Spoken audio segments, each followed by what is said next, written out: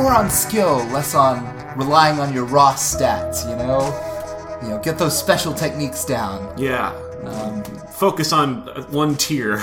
Yeah, exactly. And I got worked over a little bit by different people, you know? I hyperextended my elbow, I got kicked in the balls, I got this giant swelling spot above one knee, I got a place in the inside of my mouth that's just like there's a piece of flesh missing now. Did you get punched inside of your mouth? No, you get punched in the mouth and then, you know, it sort of grinds against your teeth and it cuts into the inside lining of your mouth. All right. That's also fine, I guess. I was really hoping that someone was working on some, like, real dirt nasty technique where they, like, hooked the inside of your face, you know? Oh, yeah. I mean, it's not... And not like the fish hook. I mean, like, they got you, like, right behind the incisors. That would be a great... That's like a Takashi Miike movie or something. You know, somebody kills a guy by putting his fingers up inside the roof of his mouth so hard it collapses. That's true. That would be awesome. And the recipient is too stunned to bite down, or, you know... This killer's fingers have burst through the top of their hard palate so quickly that they couldn't have done anything about it if they wanted to. Yeah, they're just sitting there seizing, you know, while the guy's laughing maniacally. You know, I don't really like as much as I've seen of them, the Takashi Miike movies, but it sure is fun just thinking about horrible things that would be in those movies. Like, I really like the idea of a man being hung by hooks and then having his back completely destroyed by hot tempura oil. And then I watch it and I'm like, maybe this isn't for me. But just thinking about it is fun. Yeah. That has nothing to do with this episode at all. I don't think we were dealing with any particularly nasty torture methods. And when I say this episode, I mean the episode of The Big Bang Theory we just watched for this episode of The Big Bang Theory. It's the show where we watch a Big Bang Theory. We try to figure out what people like. We're kind of getting closer to it. We don't totally understand it, but this one is actually pretty good, which is causing a lot of problems because neither of us really want to accept that it's good. Hi, I'm Nick. And I'm Kyle. And what do we talk about? What do we see? What was today about? Well... Traditionally speaking, it's your job to I know, I just started asking questions, not thinking about the traditional structure of it, and I realized I put myself and you in a trap. You really backed me into a wall there. Alright, I'll do my summary then, jeez. No, maybe I should do the summary for once. I mean, it seems like you're offering me the chance. I need to work on it. I need to grow. God help us, let my mistake be a point of growth, yes. Okay, so I'm going to summarize this episode. So let's see. Good start. So what happens? Really think about it.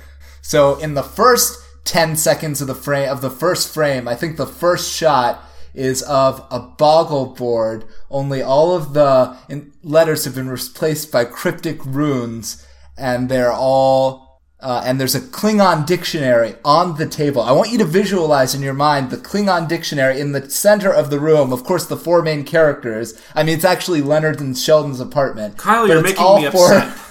I feel like you're making a mockery of the thing that I didn't realize I took pride in. Of being able to talk about things at the most surface level as quickly as possible. What? I'm just talking about what happened in the episode. Okay, I'll be quiet. So they start. So you realize from context clues that they're actually playing Boggle, but they're playing it in Klingon. And then they stop. And so the first person to read off of their list is Leonard. And Leonard says, "I got Mochth and Toth," and they're all like, "Got it." And I can't remember what the third word was. Do you remember what the third word in Klingon that they... I sure fucking don't, Kyle.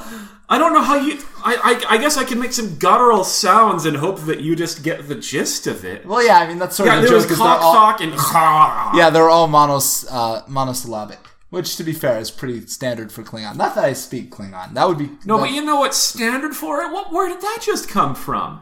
You can't just pop that off as if that's a totally common thing. Everyone who's seen Star Trek has seen people speak Klingon. It's a lot of guttural, like, you know, monosyllabic words. Or bisyllabic, you know, like batleth. Yeah. But I think... A batleth being like a crescent, you know, the crescent weapon that they fight duels with. And, you know, each batleth is usually, tied to a particular Klingon household. Is my understanding. This sounds like a really, really just shitty version of the Dunning-Kruger syndrome, where someone who has a lot of Star Trek knowledge assumes that everyone else must have that same amount of Star Trek knowledge. At the very least, everybody listening to this show probably knows what batleth is. I didn't know what that was. I've seen some Star Trek. You really? Yeah. You don't know what that is? It's the little crescent... You know the Klingon... Well, no, I know that now, yeah, because you explained it 10 seconds ago. No, I don't know that most Klingon is monosyllabic. I've dabbled in Star Trek, you know? I watched First Contact because I really wanted to see what it's like when a spooky robot babe gives Data skin just so she can blow on it and get him wicked horned up. Yes. I don't know the finer points of Klingon grammar. Your fetish for the Borg Queen has been well established at this point. She's sexy, and it's gross, but she is. It's also like the cover of that Star Trek, the StarCraft expansion with she was like a sexy Zerg or something. The Queen of Blades? Yes. Kerrigan, yeah. You see, you're like, oh, I can tell you about this in the backstory, and I'm like, some girl with alien dreadlocks that gave me pants feelings when I was a youngin'. Like, that's my level of knowledge. That's fine.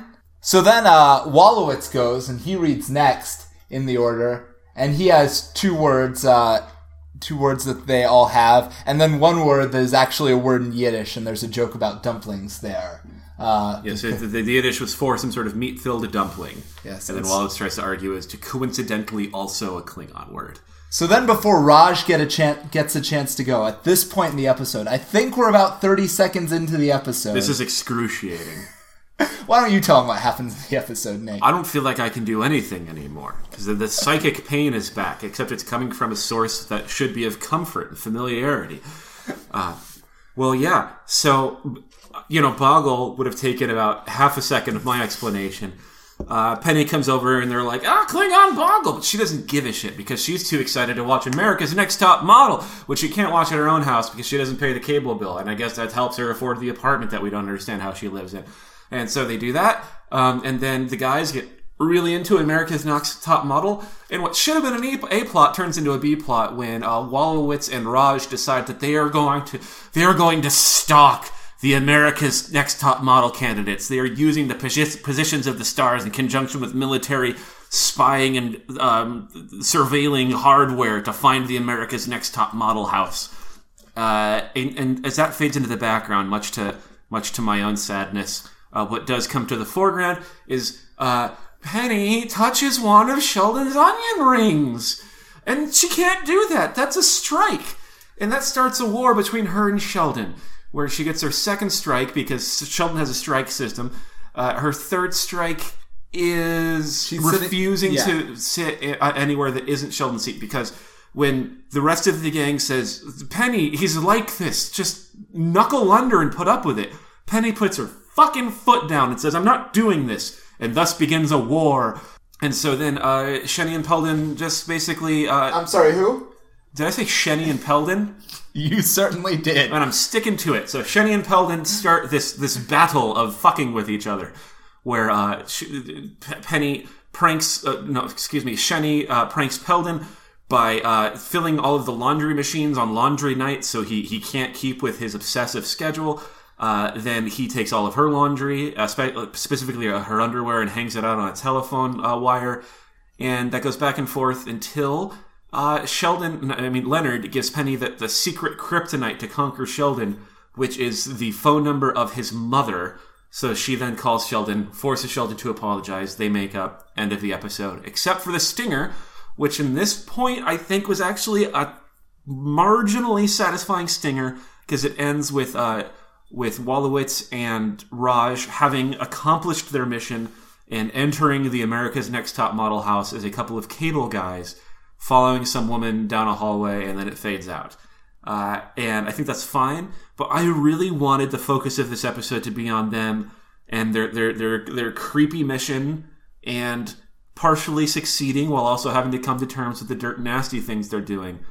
Like, the episode about Penny touching Sheldon's food is fine, and I think it also worked well, but that was a little disappointing for me. Overall, though, it was a pretty good episode.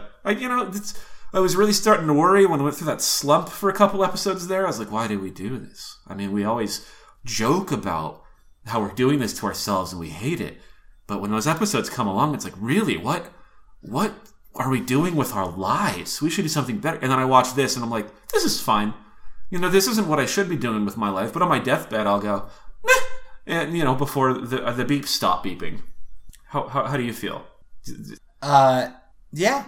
No, I mean, that's all right. That pretty much sums it up. I mean, sometimes I feel like I'm a bad judge of what is an appropriate plot for a sitcom just because I don't watch that many of them. So I kept, like, at the beginning of this, I was like, well, it's highly unrealistic that they would get this obsessed with America's Next Top Model. If they want to meet pretty desperate people in Los Angeles, they could, pretty desperate women in Los Angeles, they could do that literally anywhere that they went. Roasted! Sorry, you just nailed LA so hard there that I had to make a special note of it. So when Wallowitz gets so excited because there's this one house of them, I was a little bit... But then I remembered that this is actually how sitcoms are supposed to work. Is, main characters commit to an unrealistic premise, overcommit to an unrealistic premise, hijinks ensue. So I stopped judging them on that. Still kind of judging them on just how blatantly, the joke... Normally what happens in the Big Bang Theory is they introduce a joke like this and then they immediately drop it, and it's unsatisfying, but it was just a weird feeling every time they came back to it to realize, oh no, they're really committed to this one. They got this football and they are running all the way to the end of the show with Wallowitz and Raj are slowly triangulating the location of the America's Next Top Model house. And Wallowitz is convinced that one of those women is going to be his future wife. I'm going to call you out now as being a real wiener, because I think you can have it both ways here, that you can enjoy whatever they're doing and their weird commitment to it, while also understanding that they're doing a real weird, creepy thing. And I think it's the commitment to that makes it worth watching. Because if they're kind of if they recognize that it's creepy, then it's kind of uncomfortable, or if they're not fully committed. But that they are just purely into it. They're like, hey, we found a way to hunt down these attractive women who are obviously going to be our wives once they get to know us based on all of the experience we have from our own lives. And just going for it. I think if they stopped, then what's your episode about? Or if they had a real, I think at most they could have a single moment of doubt which they overcome. That could have been part of the plot element.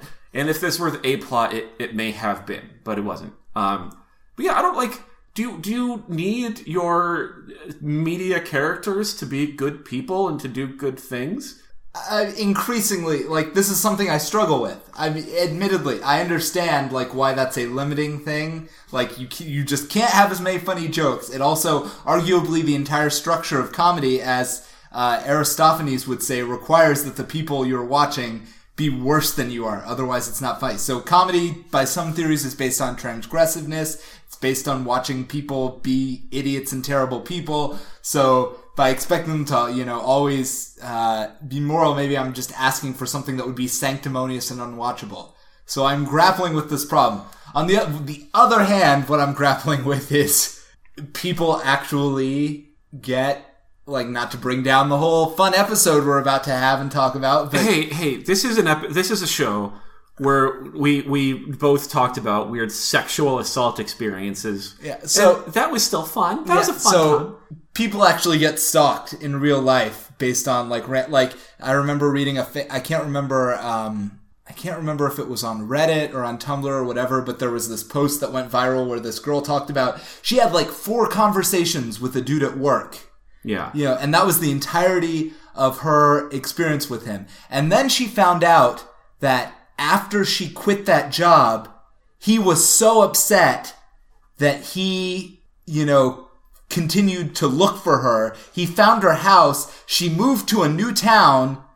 And, even before she got, there, she got to her new house and he was waiting on the front porch. And she had to, hide and call the police because he had, a whole plan for, how he was going to, talk his way into her. I think he also showed up, she went on a family vacation, a wedding or, a reunion or something like that, and he followed her, to fucking Hawaii or something, and showed up there. And she didn't find out until after it was all over that he had been there, because it was just a misconnection. But he had been following her the whole fucking time. So dudes do stuff like that. I don't know how often, but it's scary. But dudes murder people. I'm not sure it's funny. And I don't think you'd make the same objection to seeing people get murdered.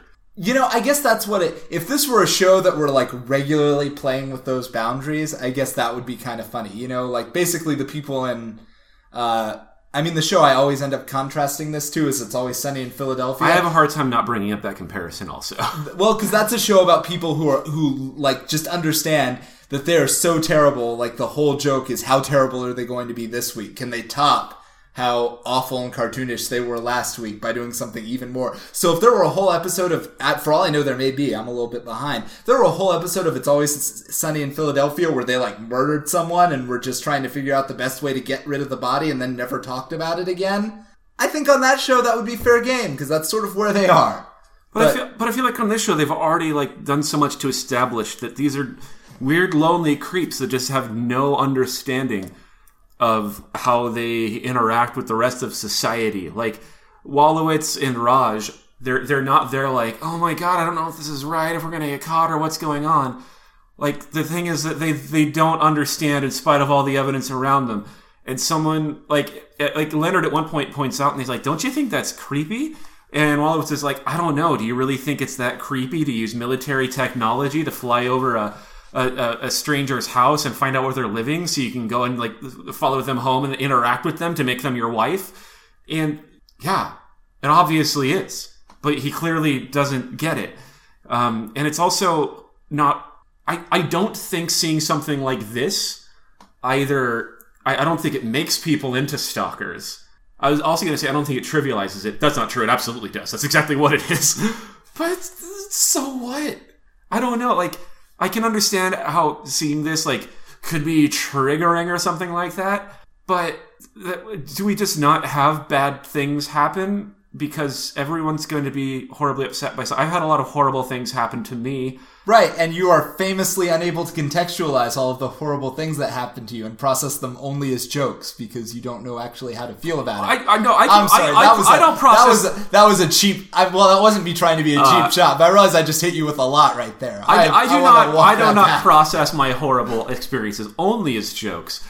I prefer to process them that way, so I don't just have to like roll up into a ball and cry as often. And it works, gosh darn it. Alright? Feelings aren't real, and they shouldn't be experienced. And instead, if you have a problem, you should drag it out in front of as many people as possible in hope that you describe it in such a way that they empathize you in a way that is hilarious at the relief of not being you. And I feel like this show is pretty okay about that, where I'm like, thank God that I'm not some sort of weird pervisoid that can't like understand the error of my ways and wanting to stalk out skinny, freakishly tall young women. I think it's fine. I guess it like if you weren't going to have this behavior, you wouldn't have Wolowitz as a character at all in the first place. Like, you can't have the weird, creepy horn dog who nobody wants to sleep with. Either he does nothing because he understands how it makes people uncomfortable, or you make him like a sexy guy that gets what he wants because people want to sleep with him if he's a weird horn dog. Like, I think that's the whole thing. Like, the classic horn dog character is he's hapless and is essentially harmless no matter how bizarre he becomes. Yeah, and I guess that's those people aren't like, that's the main thing. No, they're not, obviously. In real life. Well, like you said, so like trivializing and normalizing the idea of like it's all. I never said normalizing, and I was hoping that word wouldn't come up, but yes, go ahead. Well, we're not going to solve this social ill today, nor I have a feeling we're going to have this conversation about Wolowitz again, so we can move on for now. I'm just saying it is something that I personally, watching the show, always struggle with, because yes, damn it, thought it was kind of a funny, all of it was kind of a funny bit. I win! Made me uncomfortable and made me wonder, like, if there isn't something that, if a better show couldn't have figured out a way to have that joke and also render something more contextualized and meaningful out of that exact same arc. So I will go along with you on that part, because yes, it would be preferable if there was some sort of lesson or a character change by the end of it, which we both know there never is. But yeah, something that would shock Wolowitz and Raj in such a way, humorously, that they realize what they're doing is wicked creepy. Yeah, so what would that look like? So off the top of my head, I think while they are stalking these women, that they are also being stalked and uncomfortable with it. Like, that could be like, maybe a grad student or someone is after one of them, and they're so busy being repulsed by that it slows down their own progress, and eventually, like, they meet in the middle and realize that they're no different. Well, I was going to go into... So they get to the America Top Model House and they infiltrate the place and they find that those women are tremendously unhappy, as you might expect. Just the thing that they were willing to exploit is real because these people are desperate for fame and success and have this hole inside them that they are willing to basically, sell their souls on live television for just a glimmer of fame. And in that hunger, that emptiness inside of them,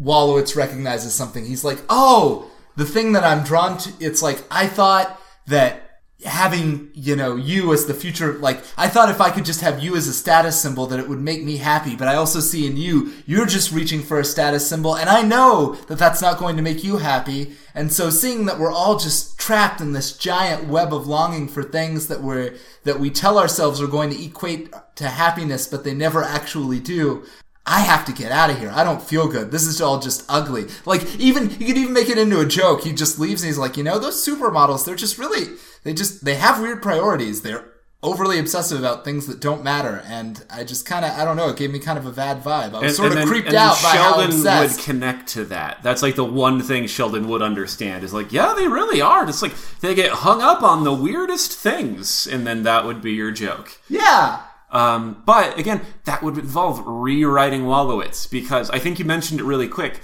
but the emptiness that you're just describing is something he's counting on. He's like, women get rejected from that show every episode, and that means there's going to be like a real sad, hurt woman leaving the house, and I'll be there to make sure she's the next future Mrs. Wolowitz. Yeah, I mean, it's Wolowitz's inability to the weirdest thing, is that it's not even, I think you're the right one. It's not even clear that he wants to have sex with these women. I mean, he does, but it's not clear that he wants to have sex with them for like the physical pleasure of having sex. It's like he wants to be able to say, yes, I'm fucking a supermodel. He wants to if anything, it's a more noble goal because he is not pursuing the lowly pleasures of the flesh. Instead, he wants the pure experience. He wants to be able to tell others that he has lived through the exploiting of the pain of another woman. That's fine. So let's pivot to the actual main storyline of this episode, which is basically a war breaks out between Penny and Sheldon. Yes. Because Penny decides she's not going to, unlike the rest of them. I mean, there's an interesting thing because this whole conversation basically starts because Sheldon is like, look, now that I'm forced to acknowledge that you're not going anywhere, I have to hold you to the same standards as the rest of the group. And so it's like, so for the first time, it's the first time that Sheldon basically admits that Penny is one of them. Yeah, yeah. Which is the others all kind of unenthusiastically celebrate. Leonard is, you're one of us now, which again, nobody likes Sheldon, so she takes one of his onion rings, which she doesn't even get that far. Well, but only because they stop her. Yes. She was totally going to eat that onion ring, and then but they stop her in a way that is man, I worry that I'm too easy to go dark here, but really like an abusive spouse or a parent or something. It's like, no, don't make him mad, don't do it. Don't touch Dad's shoes. Yeah, this is one of the secret rules we have to prevent chaos. And they all agree that they're not going to say anything about it. Sheldon asks what happened to the onion ring, and they're like, oh my god, it was Penny! And thus the war begins. Yeah, that would actually be... Well, so now I feel bad, because on the one hand, I actually feel like, at the very least, I mean, maybe the whole strike system and their entire reaction to it, he has a lot of arbitrary rules. But that particular rule, don't touch my food without my permission, seems like a perfectly understandable, particularly if you're a high-strung, person, thing. So I think you're right, but I also think the extent to which Sheldon is offended by it is ridiculous, because I am one of those people who I think it's totally fine if you're in even relatively friendly company to share food, and that there, to a certain extent, is an implicit contract that, hey, we are both having meals from the same place or whatever. If you steal a tater tot, I don't care. because you know I'm just going to get paid back with a bite of your sandwich or a French fry or something. That's how it works. We're a society. But I also know people who are like, why did you cross into my airspace? Yeah. This is my safe place. But then the response to that is, don't do it. It's not, you have broken one of my sacred laws. And what you don't know is I've been keeping a record of this. And you are 2/3 towards the way of banishment. That's true. Which is what happens.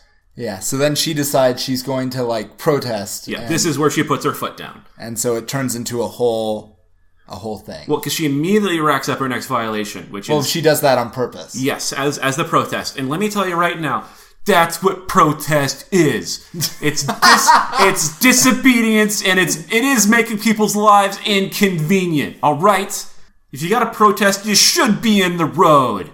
You should be fucking ruining somebody's day.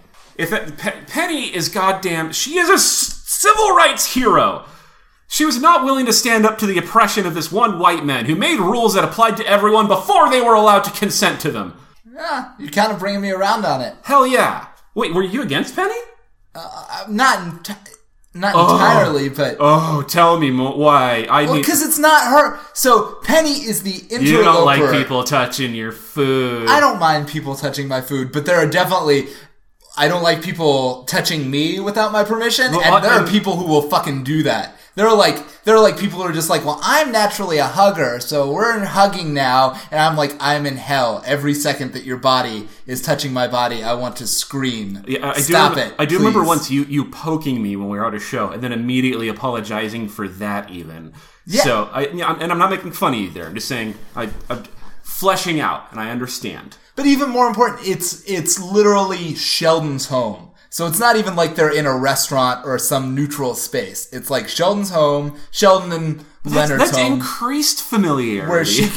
Where she comes, but it's just like if you're in someone else. I mean, I don't know. Maybe it's because I've spent too much time in the South. But it's like a person's home is their castle. You don't walk into someone else's castle and immediately start pissing all over their rules. But you need to. So at the very least, you need to know what the rules are. And to know that they've been applying rules to you for however long. And again, keeping a secret mental log of your violations. Yes. And they're rules that everyone else knew. So I'm not saying that the strike system makes sense. I'm just saying everything for which he gives out strikes, and even his entire, even the way that people, explain to Penny... I mean, you did kind of bring me around that, but I was just thinking originally, the way that Leonard explains to Penny, don't escalate this. You can only lose by escalating the situation because he is basically a sociopath, and yes. You are you are a normal person. You definitely do not have the patience to see this through. Is mostly and I can't remember the exact phrasing, but Penny says, "And you all just lie down and take it." And he says, "Not so much as we knuckle under," and that's the whole argument from everyone who isn't Sheldon is like. Really, this is just going to happen, so we're just going to take it. And then you need someone who stands up and puts her foot down, and she says, no longer! So I guess what I'm saying is, if this show were strangely just about Penny and Sheldon, and it weren't like the rest of them also there, inviting Penny into the space and being friends with her and having a use for her, if it were literally just Penny, for some reason, walks into Sheldon's apartment and starts watching America's Top Model and eating his food, and he's like, you gotta get the fuck out of here, you're banished now. It would be weird if she was like, no, we're at war. I'm not going to give you food when you come to my restaurant. I think we've gone long already again. So, in this quick little lull, while we acknowledge that this was actually a decent show for once, for twice after the last episode, Facebook, Big Bang Theory, Twitter, BB Theory Squared, other things, maybe, probably not, who knows. iTunes, that's a big one. Rate and review on iTunes. That does things to numbers that are helpful, I imagine. Well, we should work on that. I don't know. I don't give a shit about social media, though. Oh, okay. Or you could just tell your friends. The people listen to this don't have friends. We're lucky we know each other. Yeah. But do that if you can. Okay. It is time to wrap up. And so, we keep saying happy thoughts. I think it's invariably nerdy shit we like.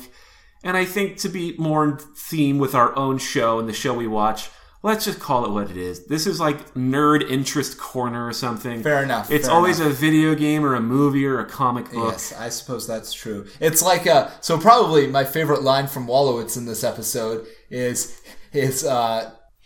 Penny comes in at the very beginning and Sheldon's like, "You're interrupting Klingon Bobble," and Leonard's like, "Don't tell her we play Boggle and Klingon," and Wolowitz is like, "Oh, what? You think she hasn't figured out we're nerds?" I didn't think about this when we were watching it earlier, but that just now reminded me of something, which is I used to work in a video store, and a friend and I worked there together. We are no longer friends for other reasons, but this should have been a sign, which is we were like 19, and we worked with this other attractive lady. She was a babe. Everyone had a crush on her. What are you going to do about it? And one day, he and I were working together, and he was watching the Pokemon movie because he likes Pokemon. He also likes action figures. He's a nerd, and he likes nerdy childish shit. And she came into the store. So this is the first Pokemon movie, the one with Mewtwo? This was the first Pokemon movie, if I think. I don't know as much about Pokemon, so it could have been any of them. Sorry. It was a Pokemon movie. And so cute coworker comes in, and she's like, "Oh, God, what are you watching?"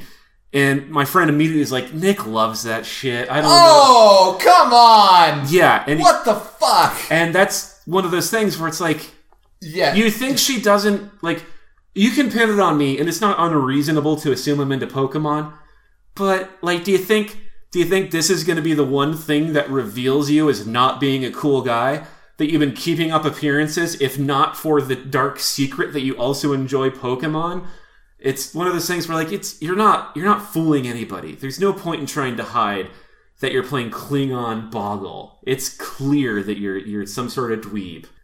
And same thing with the Pokemon. Also, yeah, what a Judas. So, yeah, no longer friends. But again, different reasons. So what's your nerd recommendation for this week? My nerd recommendation for the week? Yeah, I don't know. I haven't done anything too fun or radical. I guess, you know, what I'll say that stood out is it's my birthday recently. I don't think I talked about this on this last episode, so I'm going to say it still counts. I went to Halloween Horror Nights. Did we talk about that at all?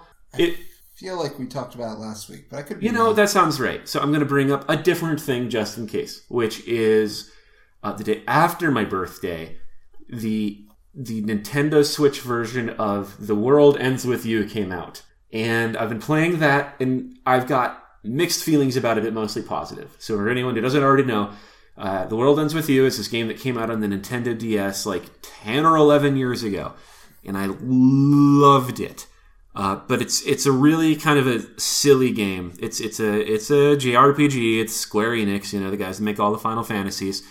But this is about Japanese teens living in modern day Shibuya, very trendy area of. Is it in Tokyo? I believe so. Yes. Yeah, I think it's in Tokyo, but it's not in Kyoto. I mean, my God, silly me, Jesus Christ!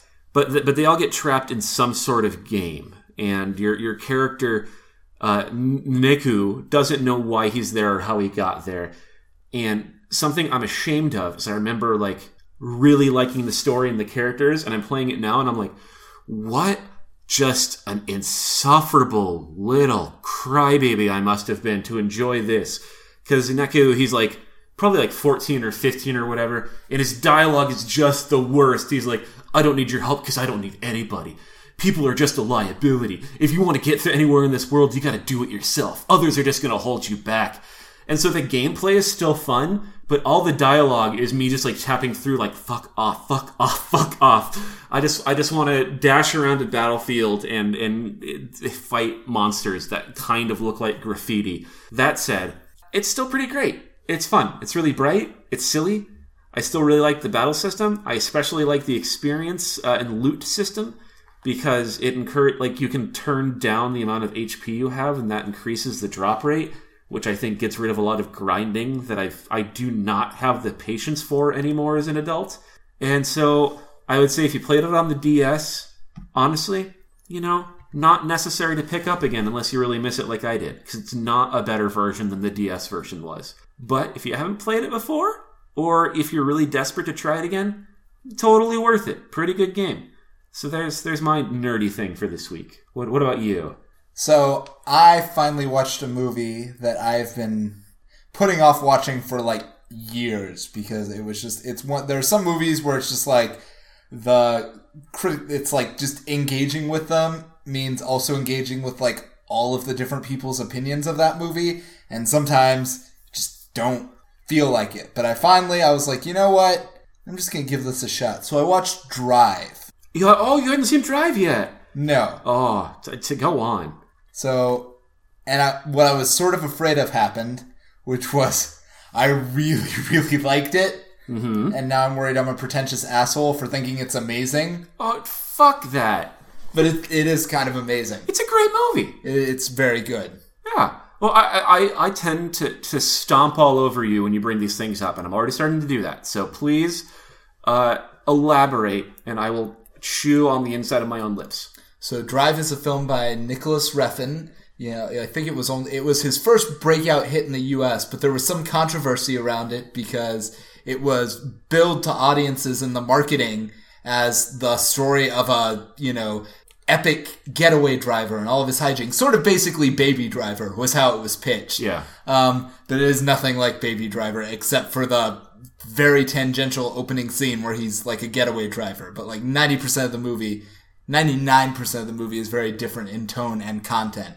Mm-hmm. And it's much more art house, beautifully shot, beautiful music, brilliant performance by Ryan Gosling and all of the other characters in it. And Albert Brooks is just like a monster, like one of the greatest like villains I have ever seen in any movie ever. Just pops up. He's just like a complete sociopath in like a way that's amazing.